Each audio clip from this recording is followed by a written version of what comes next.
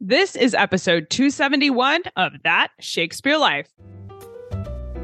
Just like the work of William Shakespeare, That Shakespeare Life is powered by our patrons. When you support the show as a patron, you can contribute directly to programming, get sneak peeks of upcoming shows, submit questions to be asked during the interviews, and access over 150 additional episodes of our show not available on public listening platforms. Along with all these extras, there's also an entire library of history activity kits, printable worksheets, artwork, and more, all of which coordinate with our show and with Shakespeare's plays. Unlock all the extra Shakespeare history right now when you join us as a patron at patreon.com/thatshakespearelife. Hi, I'm Chris Lautaris, the author of Shakespeare's book about the Shakespeare First Folio. Another great method for studying the life of William Shakespeare includes listening to this. It's That Shakespeare Life with my friend Cassidy Cash.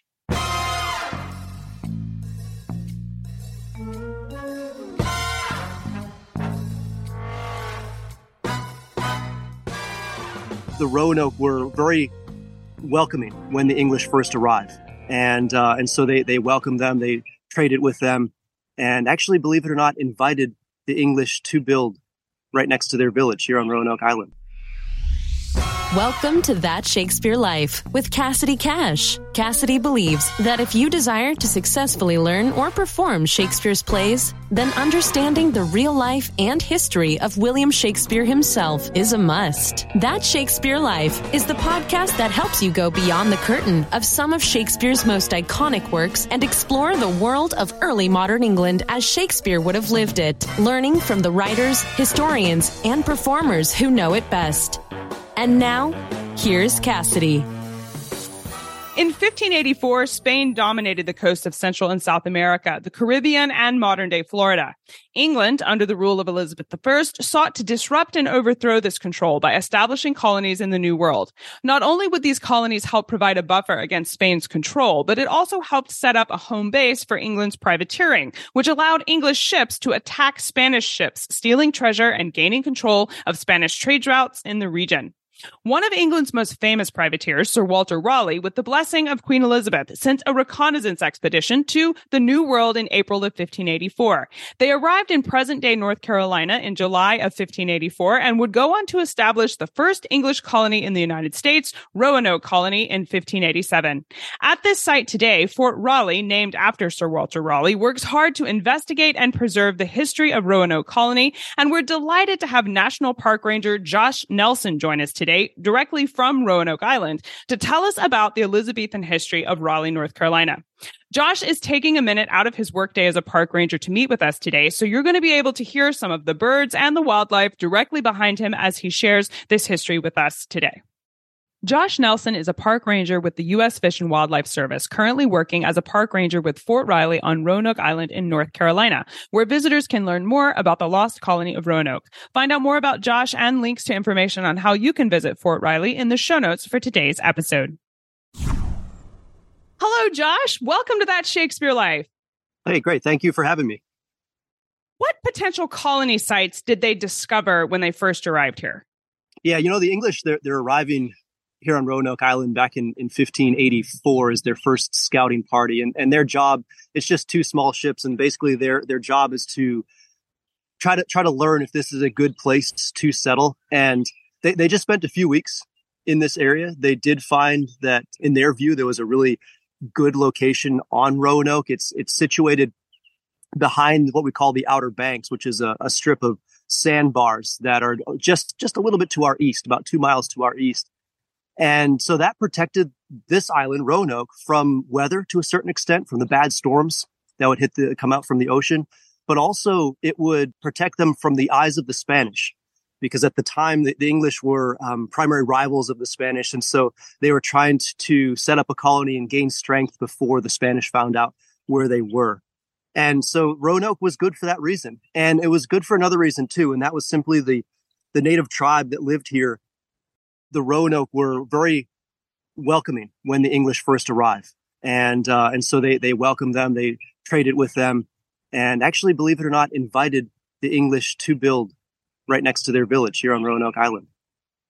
Was Roanoke originally set up as a military colony? And how is that different from a colony like Jamestown, for example? Yeah, this colony was, well, I should really back up and say there were two colony attempts on Roanoke Island. And the first one in 1585 is primarily a military group. That was 600 men that initially came over here to what the English were calling as the New World. And they didn't leave all 600 here in their settlement. They left just over 100. But most of those were soldiers. What's really neat, though, and one thing that ties directly into the park here at Fort Raleigh is the workshop that we've discovered. It was a place where a scientist named Thomas Harriot and a metallurgist named Joachim Gans was working. Because in addition to their soldiers, the English were really interested in learning about this new place. They had no idea what was here, what goods they could find. They were interested in finding what sorts of materials they could export back home to England. And of course, gold and silver will come to mind quickly. But they were also interested in the lumber and the other plants that might be here, medicines that might be here. And so they were set up pretty well to actually learn about those things.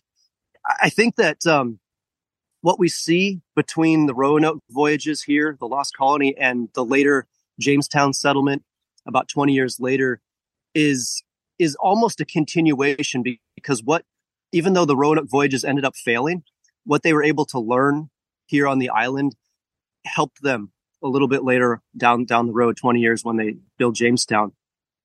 And so Jamestown was different. There were certainly some soldiers included within that expedition.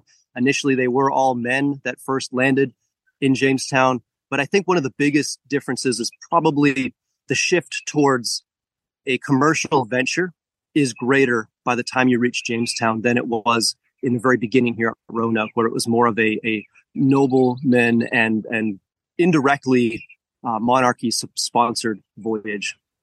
So when they arrived at Roanoke, you mentioned that they were making contact with the natives, and you said that they were working with the Roanoke that were there. Were they also working with the Carolinian Algonquin? And what was the relationship like with the natives? You touched on this earlier, but I just wonder if there's more to that story. Oh, absolutely. Yeah, definitely. The Carolina Algonquian, think of it as a family, a language family. And so Algonquian is the language that these groups are speaking. And so the Roanoke that I've mentioned previously is one group within this broader umbrella of Carolina Algonquian speaking tribes. So the English interact with the Roanoke. They interact with the Croatoan people who lived about 50 miles south of this island. They interact with a group called the Wapimiok, who were north of here. And the Choanoke were also another group that they did interact with. And those are the primary ones that they meet. And for the most part, this isn't universal, but for the most part, the interactions were really positive in the very beginning. Because if you can maybe step back and think about this from the perspective of the Algonquian, these newcomers, they've seen European ships sail past the shores. They've seen shipwrecks, in fact, from the Spanish vessels that would have been sailing through this area or just off the coast for by that point, it would have been almost 100 years, actually. So this wasn't completely new, but this is the first time that they've had a prolonged contact. And they're trying to understand these newcomers as much as the English are trying to understand this area. And so they are all welcoming. They're looking to trade with the English to gain some of the tools and other items that the English had with them. Unfortunately, though, that doesn't last. And one really big reason for that is the introduction of illnesses that the English unintentionally are spreading through native populations. And we have one little excerpt from a guy, the Thomas Harriot, the man I mentioned before, who was a mathematician, a scientist on the voyage. And he writes about how when the English visit villages, after they visit, scores of the native people will become sick and die. And so this is seen by the English, but they don't understand what's happening. And it's seen by the natives, and they don't understand what's happening. But it starts to cause them to distrust the English. And so eventually the relationship between the Roanoke tribe specifically and the English does fall apart. It does break out into war within 11 months of the English arriving. What was the incentive for Raleigh specifically to undertake this venture in the first place? You mentioned that he was indirectly sponsored by the monarchy. So I wonder, does that mean he was commanded to go on this voyage by the Queen? Was he acting on her orders? Or what does he need to seek out investors for this journey instead of being completely funded by the Crown? What's the motivating situation there that sends him across the ocean? Yeah, definitely. Back at the time, England is considered the leader of the Protestant countries in Europe, and Spain is the leader of the Catholic countries in Europe. So being that in that dynamic, there's no real friendship between those two countries, you could say. And actually in the early parts of the Roanoke voyages, 1584, 1585, we're just a couple of years away from outright war breaking out between King Philip of Spain and Queen Elizabeth of England. So that's the backdrop. Spain has conquered a lot of land in Central and South America, and they've extracted a lot of resources from that. And so that they're really increasing their power and their wealth. And England wants to try to accomplish that themselves. They want to try to disrupt the supply of resources that Spain is sending back to Europe. And Roanoke Island is situated very, very close to the Gulf Stream, this major ocean current, which exists today and existed back then, right? And so the Spanish are using that to take their treasure fleets from Central America back to Europe. And the English hope to be able to privateer or to attack that shipping route and be able to take some of those resources and hurt their enemy at the time. So that's why Queen Elizabeth is interested in this happening. She doesn't directly sponsor it, although she does send one of her own private ships along on the voyage, because she wants this to be successful. This will really disrupt her rival's power and supply of resources. So she ends up granting a charter to Sir Walter Raleigh, which gives him the monopoly on any English settlements in North America and the exports from them. And it's probably because of the close relationship between Sir Walter Raleigh and Queen Elizabeth that's granted. Plausible deniability on Elizabeth's part. She wants them to go, but she wants to be able to say she had nothing to do with it as well. That could be right. Yes. Was the Roanoke colony successful? I think you mentioned earlier that it failed. Tell us about what that failure looked like and why did it fail? Yeah, that's a tough question, because when we talk about just from the English perspective, does this colony succeed? And the answer really is no, because there's no permanent settlement on Roanoke Island. There's no permanent settlement in this area from these voyages. And so it becomes a loss in that way for England. But I think that the amount of information that was learned from these voyages, you could make an argument that this really sets England up for success in the future. Now, it was a rough and long path for them to travel. It's not that the next English settlement comes around in Jamestown, and actually the same year there was also an English settlement attempt in Maine, present-day Maine, called Popham, which failed as well. So it wasn't easy, but they did learn things. And one example would be copper, how much the native tribes, the Algonquian tribes, prized copper. It was seen as a status symbol for them. And they had copper prior to meeting the English. It would have been traded from tribes farther inland. But this was a readily available source for these people. And so the English know that. They learn that at Roanoke. And so they bring a lot of copper with them when they reach Jamestown. That was in large part what they were trading with the tribes in that area for their food, for their survival in the first year to 2 years that they were over there. So I think in some ways you could say that they did gain a lot from these voyages, and it helped them with their efforts later on.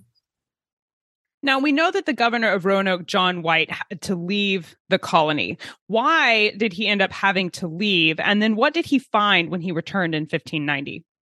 Yeah, this is the part of the story that really, we know some about it, but there are so many question marks that come up. There's a lot of holes left within his writings that certainly we would love to be able to fill in. John White did travel here multiple times, and he was with the military colony. He then gets promoted. He's the governor of what we call the Lost Colony. So this is the civilian group that arrives on Roanoke in 1587. And he only spends a short few weeks with them. We think that a lot of that has to do with the need for more supplies and people.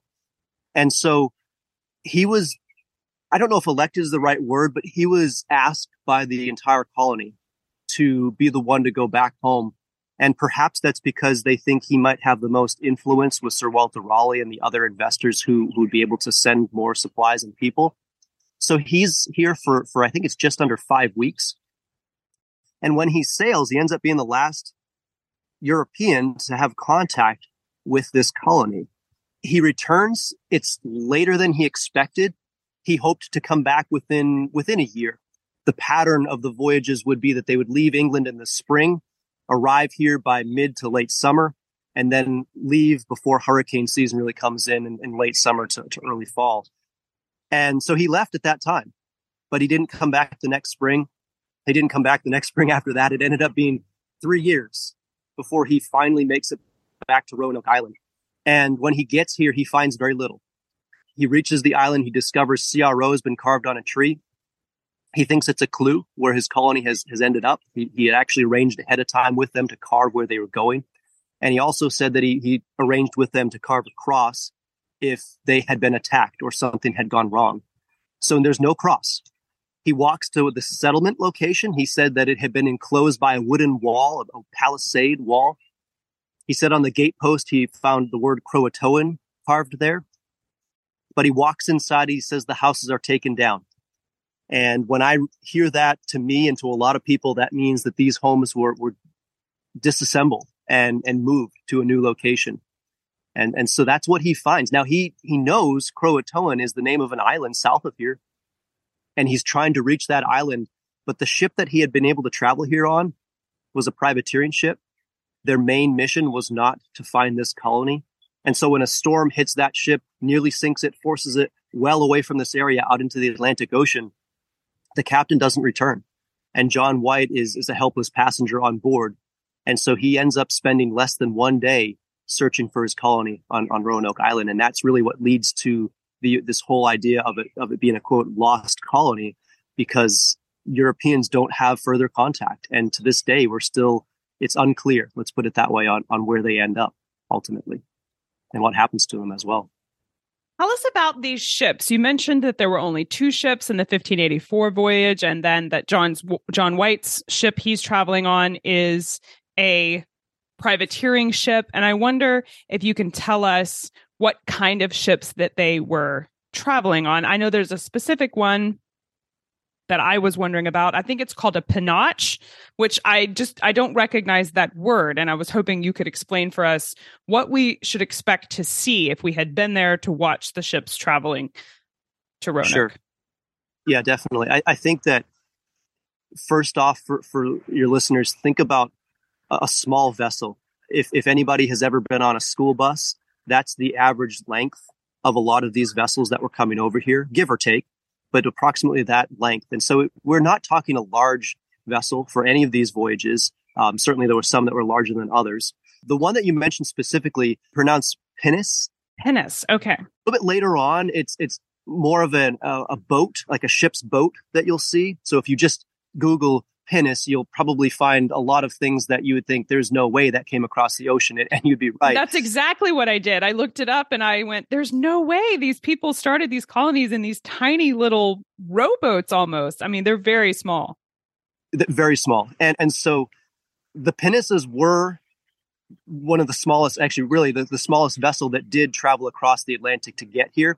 But it did have, it was a little bit more substantial than what you see later on identified as a pinnace, like in the later 1700s and early 1800s. This was a small vessel. I think it was about 20 tons. So that's the amount of cargo that it would basically be able to hold. You're talking a crew of 10 or 12, maybe. I mean, it's little. And quite frankly, it's not a vessel that I would have any interest in going across the ocean in. But these were typically used as tenders to the fleet. So they would be vessels that could go between the larger ships. They would be vessels that the English really, really liked to use to explore coastal waters. So very beneficial for their time here. It's worth noting the island that I'm sitting on here is surrounded by sound water. So it's this mixture of salt and fresh water, and it connects to the Atlantic Ocean through a series of inlets. But the water is very shallow. We're talking 6 feet or 8 feet deep on average. And so the larger English ships could not even come in to Roanoke Island. And so the pinnaces were incredibly valuable because they were shallow draft and they could come up and actually offload supplies right here at Roanoke for the English. That makes it make so much more sense, because the idea of taking that ship from England across the Atlantic Ocean sounds terrifying to me, with the waves. They've got to be huge in the middle of the ocean, but then they totally had their eyes on the end game of, we've got to be useful once we get where we're going. And when you understand more about the ship, then that makes more sense why this was what they were traveling on. Yeah, definitely. We know that the colonists at Roanoke vanished, as you mentioned, but are there artifacts there that survive to testify to the fact that there were people there? And do we know the exact site where the colony was established? Fantastic question. So, yes, there are things that remain as far as artifacts discovered in the ground. The exact location of the settlement is a little bit tricky. We have not comprehensively discovered all pieces of the settlement. No. That's even for Roanoke Island. So beyond the question of where these people ended up, what happened to them, where did they travel to after leaving Roanoke Island, because it seems fairly clear that they did leave, there's a lot of questions left. And so archaeologists return to Fort Raleigh here on Roanoke Island pretty regularly. At this point, we feel very comfortable that we've discovered a site where the English built a small earthen fortification. We're unclear whether it's the entire fort in Virginia that they describe in their writing, or if it's just a small defensive structure built in conjunction with something larger. We do know that just outside of that small earthen fort, that there was a workshop site, and this is where Thomas Harriot is working. By the way, it's worth noting that Thomas Harriot wrote an account of his trip here, and it's still in print. It's called A Brief and True Report of the Newfound Land in Virginia, and it's a fascinating account of his time. He's also just a fascinating man that went on to other great exploits. So the workshop that he's in, along with Joaquin Gons, the metallurgist, has been discovered. It was about 20 feet by 28 feet. Simple structure, wooden posts with a thatched roof, probably open air for at least 2 or 3 of the walls, just to create a lot of airflow, because they would have had a hot furnace burning inside where the smelting would have been taking place as they basically tried to find the metals they were hoping to find. We also know that structure was connected by these wooden palisade walls, light walls in a very small area, but that connected to a watchtower that they had on site. Outside of that, some evidence of charcoal production, which makes sense because you want to feed the charcoal into your furnace, and also small-scale brick production has been discovered. So we've got a small work site. We have not found the site of their houses where they lived, and that's an ongoing mystery. So for people that are interested in Shakespeare history and learning more about the colonists and the goings-on, if you will, of the late 1500s and early 1600s happening there in and around Fort Raleigh, what are some things that they should be sure and see if they come and visit Fort Raleigh?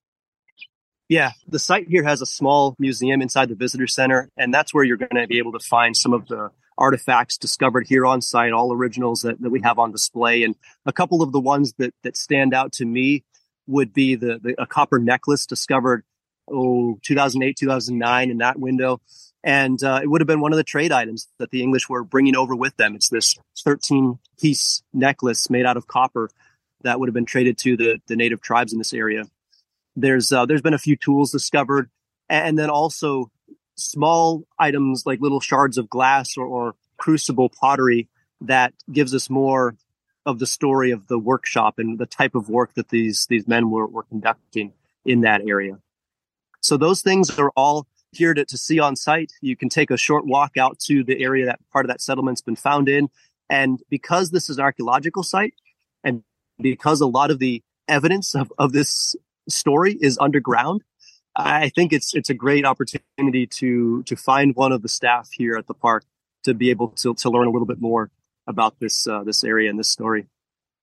We will place links to Fort Raleigh in the show notes for today's episode, and we do encourage you to visit and see the history that you can literally put your eyes on there, the physical history from Shakespeare's lifetime. So it's a great opportunity to get to see some of that.